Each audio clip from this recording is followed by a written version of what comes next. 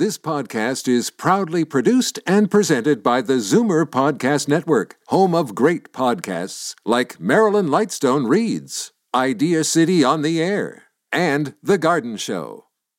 Happy birthday to you. Hey, Bye. Where's Mom going? She hasn't even opened her presents. Well, son, she just turned 65, which means there's new offers for her at Specsavers. What? Yep, an eye exam now costs her nothing, and she can get 30% off lens upgrades with any pair of glasses. Wow. So, can we cut the cake now? You betcha. No-cost eye exams are for eligible seniors at all participating locations with costs covered by provincial health care. Conditions apply. See specsavers.ca. You're listening to an exclusive podcast of The Garden Show with Charlie Dobbin. Heard every Saturday morning at 9 on Zoomer Radio, the new AM 740. You're listening to an exclusive podcast of The Garden Show with Charlie Dobbin. Heard every Saturday morning at 9 on Zoomer Radio, the new AM 740.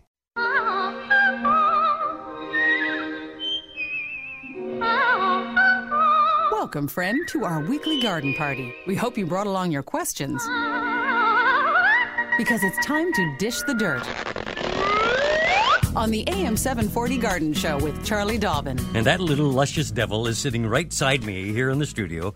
Across from me as well is James Patrick Dooley. And are you hearing anything there? I'm not. No, I'm not hearing a darn thing. Is Frank on? Am I on the there air? we go. Hello. I purposely turned Frank's mic off. Oh, thank you. So, I can't we're away hear to go. Frank Okay. at all. I can't hear myself either. Oh, there, it's going in and out. Now, let me start all over again. Well, hello there, and welcome to Charlie Dobbin's Okay, we're show, here. The Garden Show. Yes. And that luscious little Luscious Canadian little beauty devil, I've you given you said. is right beside me in the studio. Right across from me is the voice you will hear when you call the following numbers. James Patrick Dooley, 416-360-0740. And then anywhere else in the province, we pick up the tab, 1-866-740-4740. And our mantra, of course, call early, call often, one question per call, and let James know if you are indeed a first-time caller, and you will be greeted before your airtime with wonderful wind chimes. It's before your debut. Yes. Your live debut. Exactement. Okay, and remember my email address. Oh, gosh, yeah. c.dobbin@mzmedia.com. So if you have any questions that we can't handle here on the radio or photos you want to send me to identify things, I will do my best via email. All right? Good. Okay. All right. I have been getting quite a few email actually lately. I've answered some of them directly because it just seemed easier to do. Mm-hmm. But I did bring a couple with me, which maybe we can get to. Yeah, absolutely. Is it all right with you if I go on to my well, after all, it announcements? is your show. I know, but sometimes you In like name to only, but- control it. So, did you have a plan right now, or can I go ahead? No, I'm working on it. I'm working on it. It's not fully fleshed out yet. Okay, well, you get back to the drawing board on your plan. I will come up with some things to share. One is today from 9 o'clock until 3 p.m., get out to the Guelph Trial Garden and see plants that are being trialed, okay? So this is plants you may not have ever seen before, and they're all named. So these are annual flowers, these are vegetables, perennials, but they are growing, that you can touch them, feel them, smell them, see how they've performed this summer, and this helps a lot when planning for future years. Many of the retailers use the trial gardens as a place to go and do their research prior to signing contracts to buy or have grown what they want to sell next spring. So it's kind of a cool thing, and of course it's all open to the public today at the University of Guelph, 328 Victoria Road South. This is located along the entrance to the Guelph Turfgrass Institute. The trial garden is 1,400 square meters of growing space, allowing gardeners to see what flowers and plants perform best in southwestern Ontario's climate. It's the only university-operated ornamental trial garden in Ontario and is part of a network of research centres across North America set up to determine which plants grow higher and fuller, bloom quicker, stand up in extreme weather conditions, and resist common plant diseases. So that's exactly what it is. It's all over North America. Everybody's growing the exact same plants and keeping track because that's part of it. It's a research project. Now, if you love geraniums, now I'm talking the annual geraniums, the big round red, typically. I know Frank doesn't even know what a geranium looks like. Yes, I do. I'll Google a geranium for you. Looking at me. Do you know what a geranium looks like, really? Yes, I do. Okay, explain. It's about that big around. It's radio. That doesn't mean anything. I forgot momentarily. Okay, he really doesn't. You can wear one in your lapel. Those are carnations. Yeah. Oh. Okay, geraniums. Okay, James is really shaking his head. Okay, James, what does a geranium look like? Is it a bunch of small little flowers that make up a bigger flower? Kind of little red, petally looking things? Yeah, and they come in red, they come in pink, they Better come than in Frank. white. He stole my script. I didn't know this was a scripted part of the show. All right. Clearly, Frank needs to listen to this next announcement. I Because just need to listen to the show is what if you love geraniums or you want to know what a geranium is, you can head on over to the Toronto Botanical Gardens tomorrow for the annual flower show presented by the Geranium Society of Ontario. It's open to the public from 1 until 4 p.m. Prepare to have your socks blown off. Well, you can see I don't have any on. There you are. I'm wearing sandals this morning. Wow, that's going to hurt.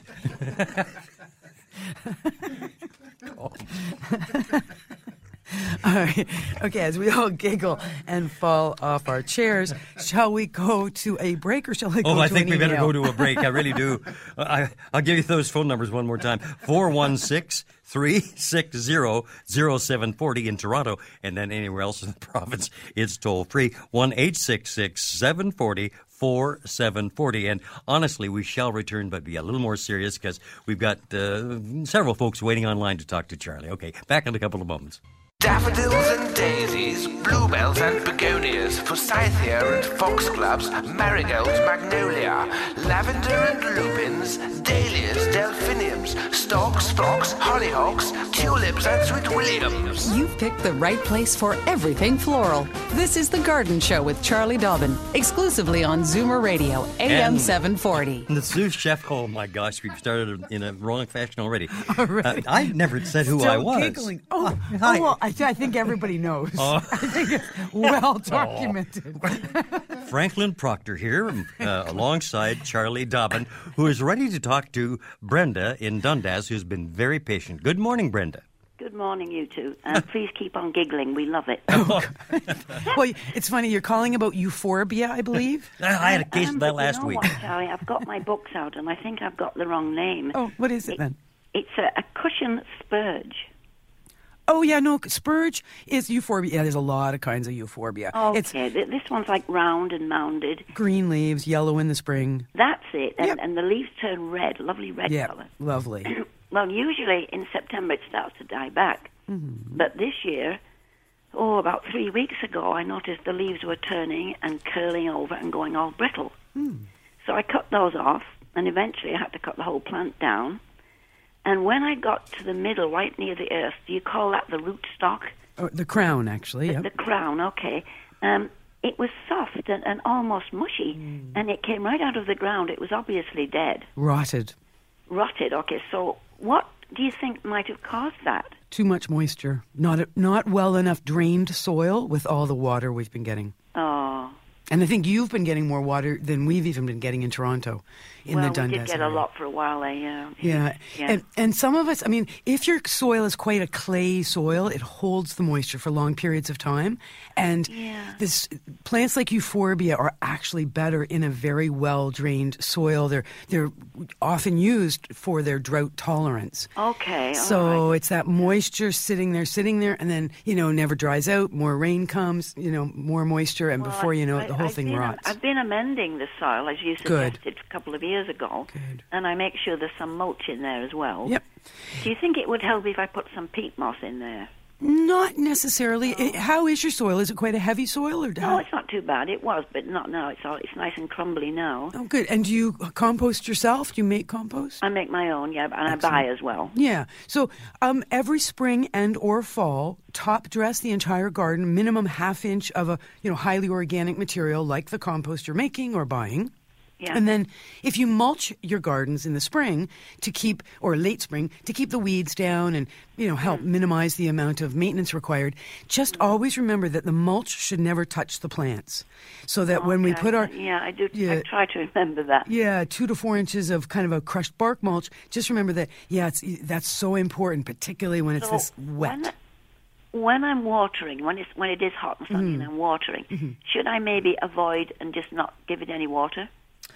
For this year, do you think it survived? Like, is it alive or? No, it's gone. It's gone. So if you're going to replace it, and it's a lovely plant to replace, do consider it needs full sun. Maybe plant it a little bit higher than the actual level of the ground, than the level of the garden is now. If you're going to amend the soil to contribute to some drainage, consider a little bit of sand.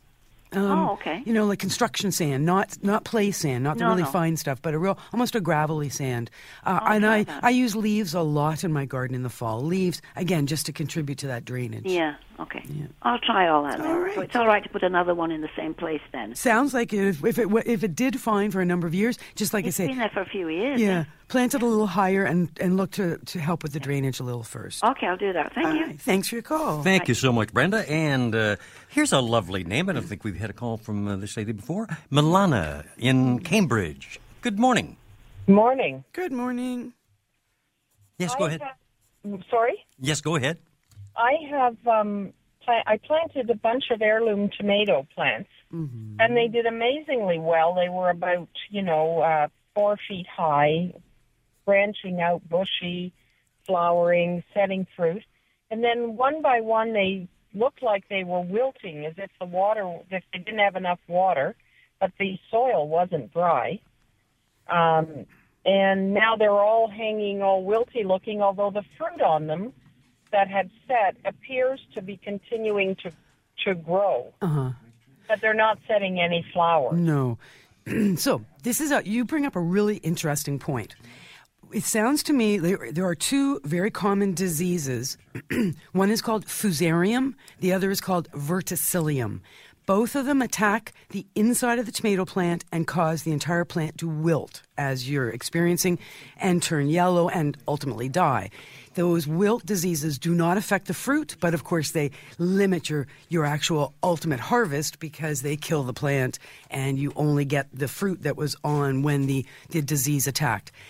This is the issue. I mean, I don't want to be anti-heirloom because I know there's some huge collectors out there and they love the challenge, but heirloom varieties are mostly very susceptible to very common diseases, which is one of the reasons why some of the selections and cultivars we now grow are so popular because they are resistant to fusarium and verticillium wilt.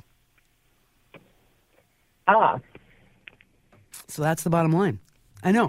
Interesting, eh? So that, heirlooms are fun and neat and often really tasty, but they have extra challenges because they are, like I say, more susceptible. So when you are buying tomatoes or growing from seed next spring, look for the letters VFN, capital V, capital F, capital N, which stands for verticillium, fusarium, and nematode resistant.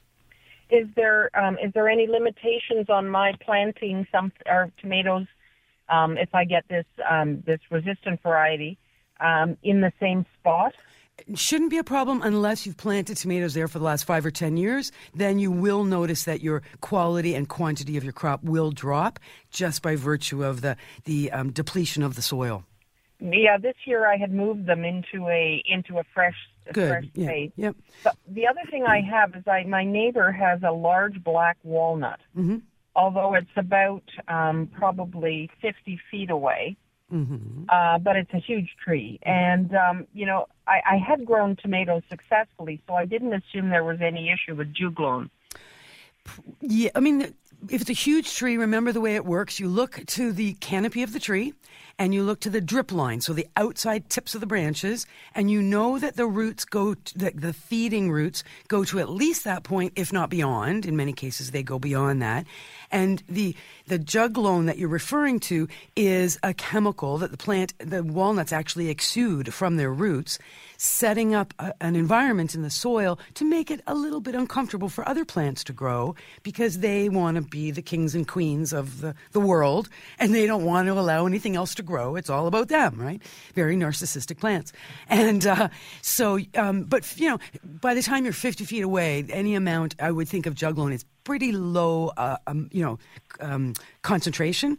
And remember as well, when we're growing tomatoes, we want to amend our soil with really good quality compost, composted manure, that sort of thing. And that will also help with eliminating the juglone issue.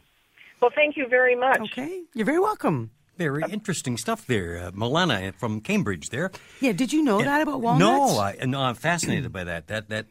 Those little devils. They're big devils. Yeah, they're big guys. Yeah. They are bullies. They they want the neighborhood all to themselves. They claim it. Yep. They're the Crips of the vegetative word. I don't know what I'm saying. No, how do you? Yeah, you get the idea. Top of the pops. Yeah. Yes, exactly. Okay, you know what, though? We're at 9:23, and we have to take a little bit of a break, but I know we're going to take a little trip to Hamilton in just a couple of moments to speak to Aubrey. But let's take a little break here and give Charlie enough time to just reform her thoughts, because she hasn't been exactly clear this morning. Oh, really? Well, okay. Maybe I've diagnosed someone else in the studio, not Charlie. It's that euphorbia again. Yeah. You're getting that euphorbia I'm thing again. Euphorbia again. All right, back in a moment. Don't change the radio station. Just because the weather changes, garden tips and advice all year round. This is The Garden Show with Charlie Dobbin, exclusively on Zoomer Radio, AM 740. And Frank Proctor, the old sous chef of the garden. Old? Here. You're not old. Well, no, I'm not. No, not at all. I'm certainly young at heart. Truly. That Look is at true. you. You don't even have socks on. Oh, here they we go. got blown off. Here are the numbers, folks. Charlie said, now, when you come back, just give the phone numbers. I'm trying to do that. Okay. Try to do my job. Okay. And look at you. You're jabbing me in. 416-360-0740. That's for Toronto area callers. Then anywhere else in the province, it's toll-free. 1-866-740-4740. I think people should just put the numbers into the memory of their phones. Or up on the fridge. Yeah. And then it's just there. Exactly. You got a question, you want to talk to Frank, then you just call anytime. Jeez. Okay. Aubrey in Hamilton, anxious to talk to you, I'm sure. Hey, good morning, Aubrey. Good morning, Charlie. Good morning, Frank. How are you? We're great. How are you? Very well, thank you. Good. The reason for my call, for about 4, maybe 5 years now, I've had this watermelon punch Folix. It was in one garden. It started to get a mildew on it. Wait. Mildew. So what is it again? You said watermelon? Watermelon punch Folix. But it's an actual watermelon punch Folix. I don't know what it is. Summer Folix. It's a Folix plant. Okay. Oh, flux. Flux. Okay. Phlox. Yep, flux. Oh, wow. Pardon me for No pronunciation. more words. I just wanted to be clear what we're talking about. Yes. You just joined my club. Hey, there we go. Exactly. With the geraniums, I'm with you, Frank. Yeah, that's right. What happened is the powdery mildew was in the one section. So then last year I moved it. Pardon me, 2 years ago I moved it. And what I'm finding is at the beginning of the year, instead of the strong green color, powdery mildew starts, and the leaves at the bottom of the plant start to die off, not die off or die down. Yep. But the buds and the flower are still fantastic. But it just looks terrible below. Yeah, the whole bottom foot or so, because they do. Most phlox will get 18 inches, 2 feet tall. So tell me, how much sun is this phlox in? I moved it, and then this location that it is in now gets good morning sun early afternoon. Okay, so it's early in the day. So it might be 6 hours, but it's early in the day, 6 hours. That's correct. And so, powder. It's a great question because many of us do struggle with powdery mildew on phlox. Of course, Frank is nodding his head, going, "Oh, I know exactly what you're talking about." I will Google this and show him later. But phlox is a favorite garden plant. It's a perennial plant with bright pink flowers, orange flowers, white flowers. So really, and it's a sort of a late summer bloomer. So it really perks up our late summer gardens. But it is the older varieties. This almost goes back to the tomato caller that we were just talking to, Milana. Right. Some of the heirloom varieties or the older varieties of phlox, typically, many of them are more susceptible to getting the powdery mildew. So that's looks like somebody shook baby powder on top of the plant. So it's got that white, fuzzy surface on the leaves. Two things you can do to try and minimize the mildew. One is maximize your sunshine. So the more sun, the better. Three things, I guess. Avoid watering the plants late in the day. Can't do anything about the rain, but certainly never get your hose out or your watering can out anytime after noon when it comes to phlox. Only water them early in the day so they're nice and dry before the sun sets. Okay. And the third thing is when you're siting them or transplanting, put them in the most open, airy spot you can. So good air circulation, wind blowing through will help lower the incidence of phlox actually growing because it's a fungus, right? And it grows on the surface. Right. The other thing is you could say, okay, I love this plant, but I don't love this mildew it gets every year. In your case, you said good flowers, so consider planting something in front of the plant that will cover those leaves. This time of year, even the euphorbia that our first caller Brenda called about. Euphorbia is a lovely spring plant. It's a great fall plant. It's a nice in-between green filler, grows 18 inches, 16 inches tall, cover the ugly base of the phlox. Or toss the phlox you've got, get one of the new varieties which are completely resistant to powdery mildew. And euphorbia, please, for spelling? EUPHORB as in Bob, IA. Euphorbia. Thank you both very much. Spurge. Spurge is the common name. Spurge, okay. Yeah. Okay. All right. So both of you have a nice weekend. Hey, thank you, Aubrey. You too. Always welcome here at the Garden Show from AM 740. The best, the only, and sometimes the unexpected. And when you're here. Yes, I suppose so. Cheryl is calling in from Sunderland. Good morning, Cheryl. Good morning. How are you? Good morning. Great. That's good. Next time I'm on the way to Lindsay, I'll pop in and say hi. Okay, you do that. All right. The reason I'm calling, my son gave me a standard hibiscus for Mother's Day, and the leaves, not at the very top. The top is fine, but from the bottom up, all the leaves on the branches have all gone yellow, and they're falling off. Even the brand new leaves are turning yellow and falling. Okay, now, how often are you watering that plant? I water it every other day. Okay.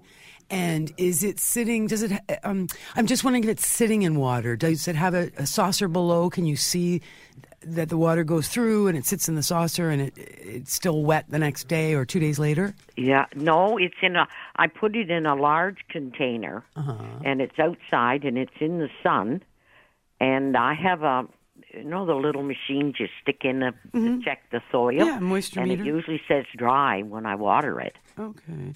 And once now, you feel I don't know. I have strawberry plants around the outside of it, just so that, it wouldn't be a big open space. Yeah. Because it's a large container. And there's all kinds of blossoms on it. At the top, it's beautiful. But from maybe 4 inches down, it's all bald now. Okay. So so my first thought was too much water, but if the strawberries are doing fine and green and perking along with flowers and fruit, then my next thought would be insects. So you need to get out your magnifying glass, and you need to look very closely at the hibiscus leaves that are still on the plant, starting with a yellow leaf. So you're going to look at the back of the leaf. You're going to look for any bumps or raised protuberances. Well, I've looked and I can't see anything. Okay, do you have? I've looked really as close as I can, and they just seem to be going yellow. Even the brand new ones. Right. Okay, and then the other okay, so do you have a magnifying glass? Could you look with I do have, yes. Yeah, so use that. I know to the naked eye sometimes we can't see some of the things that are going on. The other insect, it's not even an insect, it's a tiny, tiny spider called a spider mite that you won't see even with a regular magnifying glass. You need a pretty high-powered one. But you will see webbing.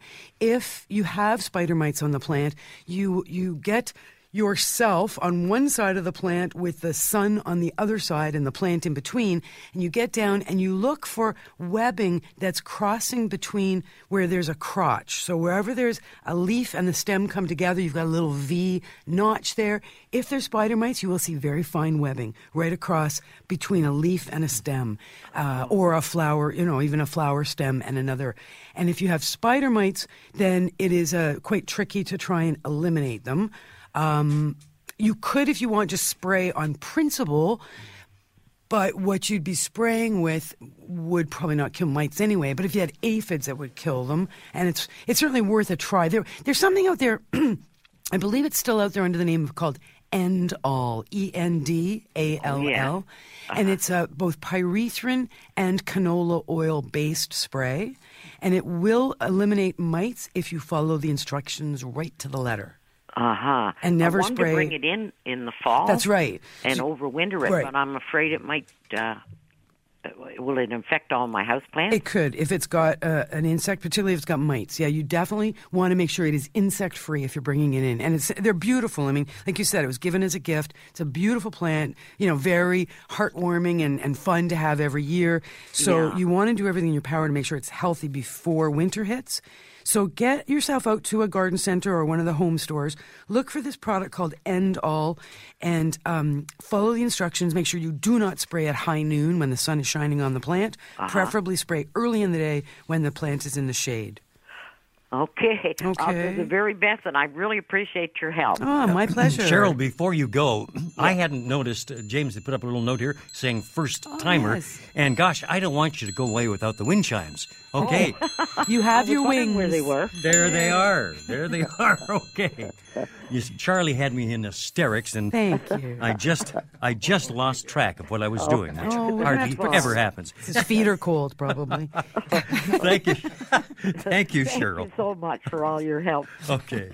Take care, and thank you for joining us on The Garden Show from AM 740 Zoomer Radio, broadcasting live and direct from the Zoomerplex in Liberty Village. Well, hey, we've got a couple of calls coming in from Richmond Hill. Let's take the first, and that would be from Betty. Good morning, Betty. Welcome to the show. Thank you. I have called you once before, and you were very helpful. Great. I have a very small flower bed in my front garden, and in the ice storm we lost a big tree, and now it is getting so much sun that the plants have just all taken over. So I want to enlarge it a bit, and I'm wondering when would be the best time to sort of rearrange the plants. So do you actually want to increase the actual border, the size of the garden? Yeah. Okay. Good timing to ask this question, actually, because it's a really good time to do it now. Oh, is it? Yeah, no, it kind of comes down to how patient you are of a gardener and how big your budget is. See, when I'm enlarging a garden, right around now is when I start thinking about it, because I'm going to actually plant my enlarged garden next spring, but I start my enlarging process now. But I want to use a lot of the plants that are already there. Yep, you'll just leave them all there right now, assuming that the enlarging is taking the perimeter. You're going to move the border out from where it currently is. What I will do often is just get out my lawnmower, or first lay out a hose or a rope or a cord. So I know what my shape is of my garden. I've got it all laid out there with the hose, delineating the new size and shape of the garden. Yeah. Once I've got that figured out and I've looked at it from all angles and I'm comfortable with that's going to be it, then it's getting out the lawnmower, lowering it to its lowest possible level, mowing that lawn. I'm assuming it's lawn that you've got there. So mowing the lawn where that new garden is going to be, super short. Right. Then you've got that super short lawn. Then you get out your edger and you cut the edge where that new border or perimeter will be on the new garden.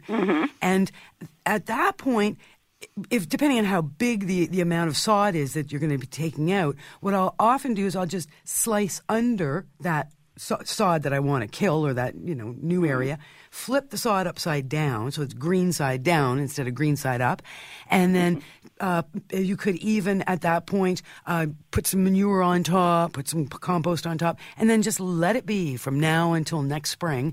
A layer of newspaper in between just to make sure that the grass does not grow, and by next spring all that turf has decomposed. You've got great topsoil. You're ready to plant.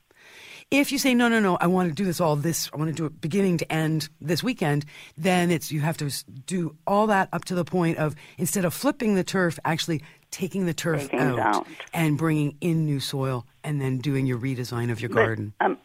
I want to transplant a lot of the plants because, as I say, in the ice storm we lost our tree, so now it is getting so much more sunshine.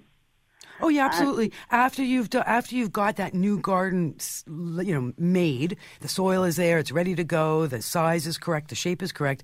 Then it's just a matter of going in and lifting and dividing and transplanting anything within that bed. Oh, so And I'm not going to kill them if I move them. Not at all, no. And fall is a wonderful time to transplant. The soil is nice and warm. The plants are, absolutely thrilled with the idea of being moved and particularly being divided if they're overcrowded. Yeah, they are very overcrowded. It's just that, right now it's beautiful. They're all in flower, and I thought that if they're in flower, you shouldn't move them. Well, so what kind of plants are they? Sounds like maybe there's some phlox in there. What else? There's some phlox, there's hosta, and there's a miniature buddleia. Oh, yeah. You're not going to divide that, okay. Which is very beautiful this year, and campanella.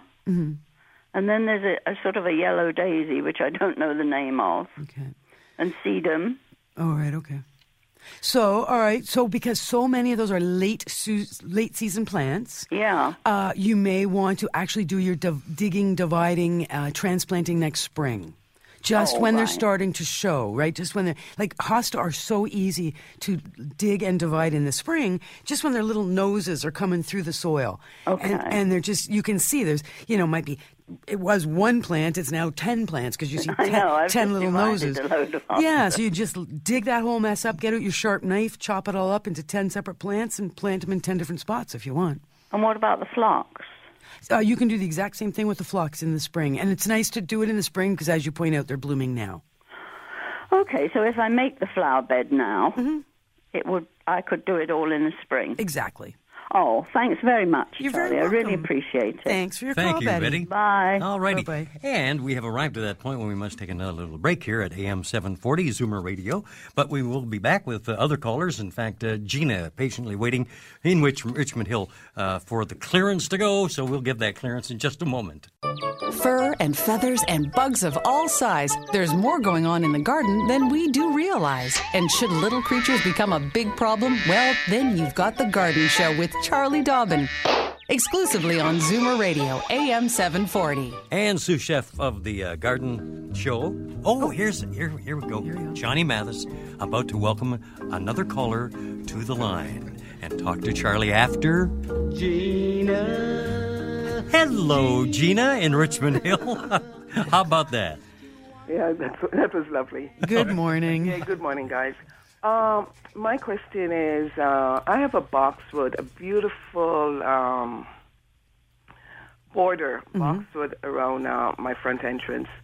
And I just need to know if it's okay to trim it back now because I haven't done so in the past 2 years, and it's really desperately need to be shaped. So you can do it now, but now is not optimal. Because if you trim it now, you will encourage new growth, and it is the middle of August. So to encourage new growth on a broadleafed evergreen in the middle of August means new tender little shoots will start to sprout, and as soon as we get our first cold, the cold and the wind and I hate to say that W word, but that winter arrives, the new growth, because it's tender, is likely to die in the frost. Oh. So your best time to trim, particularly if you want to do a proper real shaping on a boxwood hedge, is when it's actively growing, which was back in June, late June. In this case, it was late June. Usually it's kind of mid-June. And that's your best time to really do anything radical. So for now, you could do it if, you've got perhaps a light shearing, but I wouldn't do anything too dramatic to it. Okay. But hold those nice sharp pruners or shears till next, like I say, early to mid or even late June, and then you can really cut back the whole thing to by a third. But for now, I wouldn't do the whole third removal. If you want to do, a smaller percentage, you could just to clean it up, make it look a little better for the winter. Okay. Okay. Thanks for your call. Okay. Have a great day, Gina. Thank you so much.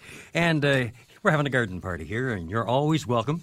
AM 740, as a matter of fact. That's a good point. That explains what we do here. Yeah. Really. We should, as our themes, we should be playing Rick Nelson's, garden party. We call this the garden show, but we should just call it the garden party. Yeah, you're right. We could even dress for it. James didn't bring the booze. I mean, the refreshments. Well, we better get going here because... I think most listeners would say we probably don't need that. That's probably right. Yeah. There is a lady on the line. First-time caller. Here we go. There the wind chimes. Welcome to the show. Valerie, welcome from Burlington. Hi, how are you this morning? Fine, thank you. How are you? Good. I'm phoning about my peonies. Mm-hmm. Yes? I bought 2 new peonies. I can't remember the names of them because they're up in my daughter's garden because I don't have a garden anymore. And one was bright red, and it had in the very center like yellow candy floss type stuff. Oh, okay. And the other one was white with white in the middle. Okay. Now, when they died off, they had like seed pods on, like 4 chubby fingers, right, which were like seed pods. Now, one of them opened, and there was little tiny seeds inside. So I was wondering whether I can try planting them and seeing if I can get little plants. Baby peonies. You could. Off the top of my head, I have never planted peony from seed, but we know that it grows from a tuber. Yeah. And so I can just off the top of my head say that it would be a very slow process to probably grow a peony to bloom from seed. It would probably take years. Yeah. But it's still an interesting challenge if you wanted to try it. Yeah, because I picked the pods off, and I thought, I wonder if I can grow these from seed. Because I love peonies, and we've got several in the garden that I've purchased and put around the garden. But I saw these this summer, and I bought them, and they were just absolutely gorgeous. So I thought, I wonder if I can try. Because I've never seen them on the other peonies that we have. I just saw them on these. And these are herbaceous peonies. These are peonies that die down every winter and disappear. Yeah. Okay. Yeah, that is interesting. But you recently purchased them. They're in your daughter's garden. Yeah, I bought them in one of the garden centres, Terra Garden Centre here in Burlington. Yeah, okay. And so I'm just wondering if so you don't remember the names, you didn't keep the tags, anything like that. Okay, so I'll tell you what, rather than give you information that might not be correct, let me look up growing peonies from seed, herbaceous peonies from seed. Okay. And see if it's something. Right away, I can tell you that the seed will have to be mature. So the pods you picked, were they dry when you removed them? Yes. And when you opened the pod, the seeds inside were black or brown? Yeah, black. Black little and black seeds. shiny. Yeah. Okay, and you've kept those somewhere? I've kept them so that they stay dry. Right, dry, and preferably in a dark, dry location. Okay. Okay, and I will get back to you. They probably will need, just thinking, through, peonies are originally from Asia, so they're going to need winter, so they're going to need that cold before they're going to grow. Well, I can put them... I can put them in the freezer. That's right. So that's where I'm going to let you know. We'll give you some details on that, okay? Okay. Now, I may not be able to get to those details today, but I will do my best to get them top of the show next week. Okay. Okay. Thanks very much, Charlie. You're very Enjoyed welcome. the show. Thanks for Thank calling. you, Valerie. Thank you. And Charlie, with your bent to talking to your plants and so forth. Yes. No, but you do. Of course I do. I threaten them more than anything. Yeah, it would be a good idea. Okay. Just in case, if Valerie knows Mandarin, she could, because it's an Asian thing, she could whisper a couple of words in Mandarin. Yeah, maybe you could give some lessons. Take an orange. Take a Mandarin orange instead of... Am I going too far? Yes. I see. Yes. Okay. I'll take your word for that. Well, let's go on. Many plants originally came from Asia. Many of the plants that we grow. I mean, obviously, some of them are, you don't even think about it, but like beans and tomatoes, corn. Legumes? They were only here in North America. Like when the Europeans discovered North America, they discovered things like tomatoes and corn. Well, how about that? Yeah. Well, okay. See what you don't learn on the Garden Show? My gosh. They didn't have those things in Europe. I've also learned that she's kicking me under the table here, and that means we've got to take a break, which we will do coming up to 9:50 here on AM 740 Zoomer Radio. Daffodils and daisies, bluebells and begonias, forsythia and foxgloves, marigolds, magnolia, lavender and lupins, dahlias, delphiniums, stalks, phlox, hollyhocks, tulips and sweet williams. You've picked the right place for everything floral. This is The Garden Show with Charlie Dobbin, exclusively on Zoomer Radio, AM 740. And, to continue our theme since we last chatted, Andy is on the line from Acton talking about planting Chinese garlic. Well, there you go. Hi, and good morning, Andy. Morning, Charlie. Good morning, Frank. Good morning. Hi. Is there any problem with planting, like, store Chinese garlic? Yep. Would it affect the soil or anything? Nope. It won't affect the soil, but you know what's the problem with growing it? It probably won't grow. Okay, I've grown it in the past. Okay. The way you'll know, see, the trick is, yeah, and you're absolutely right, most of the garlic that we buy, the fresh garlic we buy in the grocery stores, is from China. Right. They have become the biggest producers of garlic in the world. Now, understand that all these billions of garlic are harvested from the earth. They're put onto large ships, in containers on large ships, and they're shipped over the ocean to North America, into warehouses, and sold through the wholesalers into the retailers. It is a very long process until it gets to the store where we buy it. Now, are they irradiated? Yes. To keep them from growing in that process, because they are kept cool, they're kept refrigerated during their passage over the ocean, and they will start to grow as soon as they're refrigerated, which is why we never keep our garlic in the fridge. It all starts to grow. And so, yes, that to avoid the green sprouts emerging from the garlic, they are irradiated before they go on board ship. So, will they grow? Probably not. But there's no soil condition contamination? Nope. Okay, I had a big discussion with a person, and obviously they're not right. Well, garlic is garlic, right? It's not like this garlic carries some bad thing with it. It's just that the radiation has been zapped into the center to kill the floral, the growing stem, which is way down in the center of the plant. It's got nothing to do with any kind of soil degradation or anything like that. But I'll tell you, I harvested my garlic last weekend. Beautiful garlic, and I originally bought it from a garden center in Vermont. And it was some organic Hungarian red rooster, or whatever it was called, red rock. Really cool garlic. And here I am all these years later still growing it, and it's so good. So I would suggest get yourself a hold of a really nice bulb. Like do your shopping, get a really nice bulb, and then just keep it going every year. Well, I'm doing a comparison between like hardneck and store Chinese. Okay, garlic. Try it. And they always get a bad rap. Okay, it may grow, but in most cases it won't, because the growing tips have been killed. Well, thanks very much, Charlie. Yeah, Andy, just a little question. That finger quotes discussion you had with another person. Did you win the bet? Yes? The bet? Well, it was a heated discussion at the Leathertown Festival, and she had an opinion.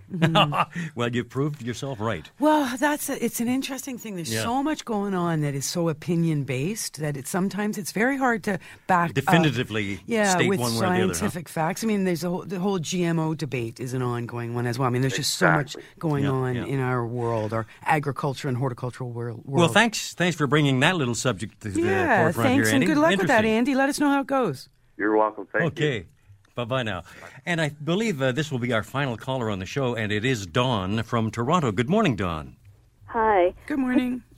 I've got a problem with mildew on my begonias. And they're the ones that are in the sun, though. The ones in the shade are fine. And they get afternoon sun for a few hours. So are you sure it's mildew? What do you see? I don't know. It just looks yellow? Gray, gray on it. It looks similar. I do have phlox in the front with probably mildew as well, but they're in the sun in the front yard. But in the backyard, the begonias in the shade are just fine, though. And they're the same variety of begonias? Yeah. That's pretty amazing. Now, okay, so let's think about this. So they're showing like a powdery surface on begonias that are getting late afternoon sun or afternoon sun, which tends to be a very hot sun. If anything, I was thinking you were going to say the leaves were yellow and, looking like they might have some kind of a disease. And sometimes begonias will get sunburned with that hot afternoon sun blazing down. They're under a tree, I assume? No, they're just out on a bench. Okay. On the bench. In a pot. In pots. Yeah, sorry. In pots. Huh. So showing mildew now. I'm just assuming it's mildew. It's like a fuzz, it's just blotchy kind of all over the leaves, and it looks like. Okay, do you notice? Is it the older leaves more than the younger leaves, or is it older? So what I would do is. Take away, get out your little scissors, cut away all the older leaves that are not looking well. Because remember, with any mildew or any kind of fungal disease of any kind, it's all about good garden hygiene. We have to be tidying up and ensuring that those spores that are on some of the debris and is killing some of the foliage are not left on the ground or left in the area to reinfect any of the healthy leaves. So trim and clean and get that all out of the way. Could you move those containers to a different spot? Oh, sure. I don't want to contaminate the others, so I'm afraid to move them. Yeah, I mean, maybe it's not because they're in the sun then. No, it could. Maybe it's a wind thing. Maybe it's just really, really dead air where they're sitting. Maybe they just need a little more air circulation. Oh, okay. Might make a difference. So, a little bit of sun is not a bad thing. Begonias will take a little bit of morning, a little bit of afternoon, hour or 2, 3, up to 3 hours would be fine. But yeah, you want to avoid most begonias in full sun all day because they would just turn toasty yellow. Yeah. But maybe get them out into a little more of air, a little more of an open situation where they get a little more circulation of air. Okay, that could be it. There is a tree further on in a very high fence. Maybe it's blocking the wind. Yeah, exactly. Excellent. All right. Thank you very much. Thanks for your call. Thanks for joining the show, Dawn. And hey, welcome anytime here to AM 740. Been an interesting show. We have gone all over the map. Yeah, for sure. We have talked about diseases. We've talked about edible things. We've talked about just all kinds of stuff. Garlic. I love garlic. I know. I'm going to bring you one of my amazing bulbs that I dug up last weekend. Really nice. They're hanging right now, right? You hang them to dry them for a couple One of weeks. our favorite meals at home is to have spaghetti with Your garlic favorite. and butter. I know. That's your comfort food. Fresh pepper on top. Yeah. Yikes. Look out. Love it. And then you don't see anybody for about a week. That's okay. Nobody That wants works. to see you. Yeah. Okay. Worst thing is to get on the elevator. You know, just have to have a meal. Right. You got to cover your mouth. Yeah, so I'm going to go home, and this week I'm going to harvest some basil and make pesto. Oh, yeah. Good. Yeah. So I'm on pesto duty. So that's my Doesn't that sound job good? James today. is going, yeah. He's starting to drool. Talking food here. All right. We're getting hungry. All right. And you, what are you doing today? Well, I'm going to have a little break between now and 2:30, but I'll be back with James, and we'll have fun this afternoon. All sorts of goings on. And, of course, the CNE is open, so we'll be talking a bit about that. Oh, okay. So you're going to check out the CNE today? Yeah, absolutely, yeah. There's a lot of people there when I was headed by this morning. Yeah, already. At 8:30 in the morning. Yeah. That's kind of crazy. It's a happening place. Well, they got deep fried something, so I guess, we want to check that out. There's a turkey burger they've got out now. I think it's turkey. Not deep fried, I hope. Well, could be. I mean, deep fried candy floss. That's what we need. Oh, yeah. Okay. And on that note, thank you, everybody, for all your great calls. Thank you, James and Frank. You guys are great. We'll see you all again next week. This has been an exclusive podcast of The Garden Show with Charlie Dobbin. Heard every Saturday morning at 9 on Zoomer Radio, the new AM 740. Happy birthday to you. Hey, where's Mom going? She hasn't even opened her presents. Well, son, she just turned 65, which means there's new offers for her at Specsavers. What? Yep, an eye exam now costs her nothing, and she can get 30% off lens upgrades with any pair of glasses. Wow. So, can we cut the cake now? You betcha. No-cost eye exams are for eligible seniors at all participating locations with costs covered by provincial health care. Conditions apply. See specsavers.ca. This has been an exclusive podcast of The Garden Show with Charlie Dobbin. Heard every Saturday morning at 9 on Zoomer Radio, the new AM 740. This podcast is proudly produced and presented by the Zoomer Podcast Network, home of great podcasts like Marilyn Lightstone Reads, Idea City on the Air, and The Garden Show.